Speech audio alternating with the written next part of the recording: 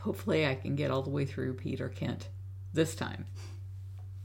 February 3rd, 2002. See the bigger picture. Dear Peter, I wish you had been with me for class this morning. It was one of those moments in time where you see the bigger picture open up before you and wish you could share it with the one who means the most to you. The message is 2,000 years old. Nothing new, just a new outlook on it for me, I guess. We were reading from Matthew 6, verse 5 and onward. The lesson actually started in chapter 5, and if you don't read anything else this year, these 2 chapters say it all about everything. The lesson I learned today was on prayer and praying the way God said He wanted us to pray. You probably know the Lord's Prayer by heart. We all memorized it as children, but today it held special significance to me that the one who I pray to cared enough about how I would do it that He wrote it all down.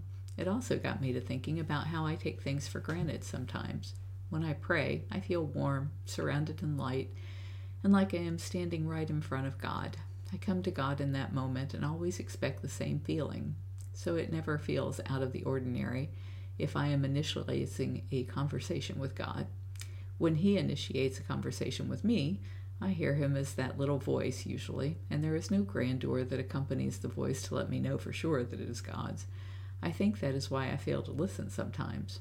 When you pray with me, I feel like huge angelic wings of light have suddenly embraced us both, and in that moment I am in awe and one with the man that I love and the Creator of us both. At the end of the prayer, it is as if your words are then spirited upward by the one who promised to be our mediator. I am left feeling that we have both been heard and that our lives will be better. I feel all of that every time we pray, but never said to you what the experience was like for me. I want to thank you for being that man you are and for your acknowledgement of what is really important. Matthew 6, verse 5.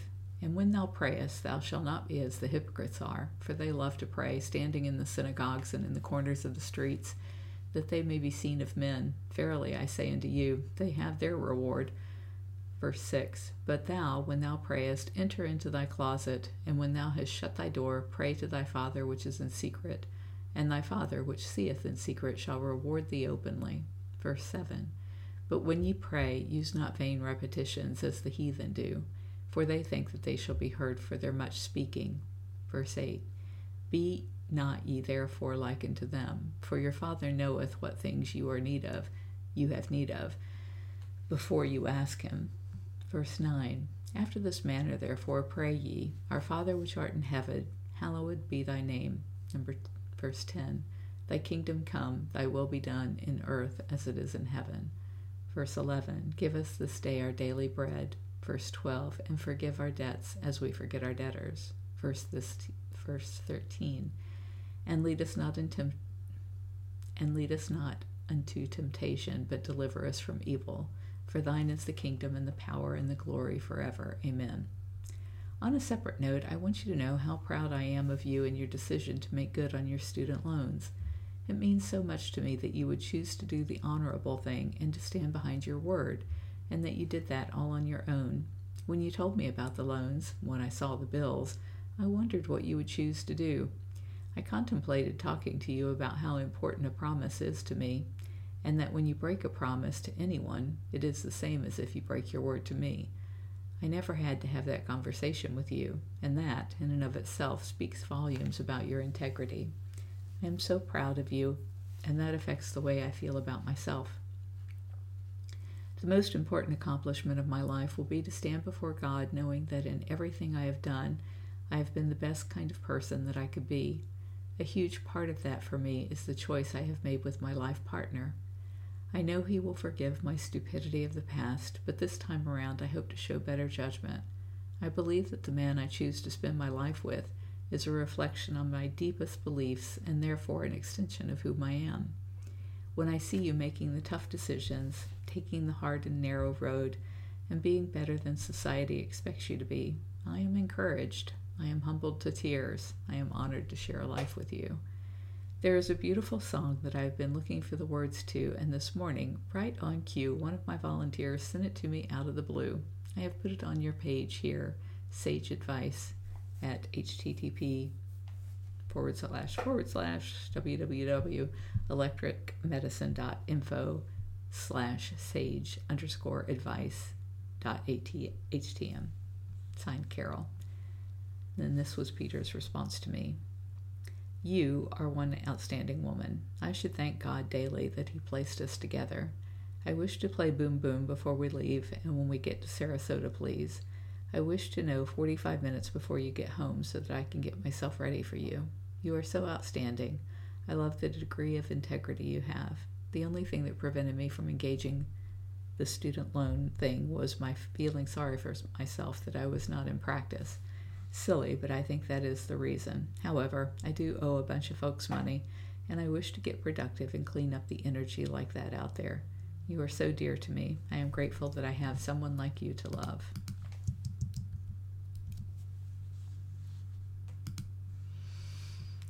February 4th, 2002. You can call the shots anytime. Dear Peter, you can call the shots anytime. I am always the beneficiary of your loving ways. I agree that the prolonged glow was because we were in between sessions, but I feel that we are always in between sessions. Loving you is a 24/7 experience for me, no beginning and no end. It permeates all of my life, and that makes it so unique and so special. I want to spend every moment with you and find it hard to pull away and do the things we each have to do outside of our bond. You asked today if we would feel any different if we were married. I know from loving Don for the first 11 years prior to our marriage and the 11 years after that I feel the same, in or out of marriage. The only real difference for me is the legitimacy of my relationship before man and God. I know that the life I live now is not acceptable before God, and that I set a very bad example for all who come to know me by living with a man who is not my husband. I don't know if God would approve our marriage, since we were married before, and our divorces were not for the only scripturally approved reasons of infidelity. My husband was unfaithful, but I divorced him because I hated him, not for the right reasons. I can only pray that should we choose that path, the Lord will be forgiving of our past mistakes and judge us on who we have become, not who we were. I am not a member at the church I attend because I live in a manner that is not acceptable. I would not wish to bring shame on others who are members by my lifestyle being cause for criticism. I was asked by a woman who has known me from childhood to give my contact info for the church directory for the first time Sunday. The directory is not a membership role, but just a way that we can all contact each other and know each other's birthdays. I filled it in, but reminded her that my marital status precludes me from asking to be a member. I thought that perhaps she had forgotten and was trying to give her a graceful way not to include my information. No one there looks down on me because they know me, but I choose to not publicly affiliate myself with them because others, looking on from outside, could well say that our church is full of hypocrites because one of them lives with a man who is not her husband, and the others have accepted her into the membership. Marriage doesn't cure the issue, but it is more acceptable than my current situation. That became a very long explanation of something only on the fringe of the subject, and that wasn't my intent. What I want to know is how it would change your... I guess this is still me writing. That became a very long explanation of something only on the fringe of the subject, and that wasn't my intent. What I want to know is how it would change your feelings. You brought it up, but you didn't give any indication of what marriage means to you and how you feel about the difference. I would like to know your heart on the matter. Tell me what you feel, though, and not what you think I want to hear. I would hope that you always feel safe enough to do that. Love, Carol. Peter wrote back, saying, marriage is something I have had a bad attitude about my entire life until you. I do not say that because I want to get married. I say that because I know what you are, what you believe, and what your family is like. I will marry you if you bring home someone else. I will marry you if you bring home someone else once each quarter. It has to be a female. Sorry, that was a joke. You are an incredible creature in every way You are an incredible creature in every way imaginable. I have no problem wishing to be the best that I can for you and wanting to be with you always. What do I feel about marriage? I do not think that being married to you would change anything about the way I feel about us, and that is strange for me to say. I have always thought that marriage was giving up my freedom, but you are quite all I would ever want. I honestly put it on for the feel of it at times, and it does not feel bad. You are the biggest person I have ever met. Your heart and your incredible love for me is so filling. I was thinking about you lying beside me as I watched the game for a long time before I said anything. I just could not have felt better, and I wanted to let you know how good it felt. It is like our energies mesh. You are such a consistent person, so consistent a lover, so consistent a deep feeling and giving woman.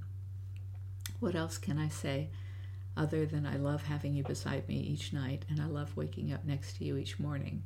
If there is anything deeper that I could feel for anyone, I do not know what that might be.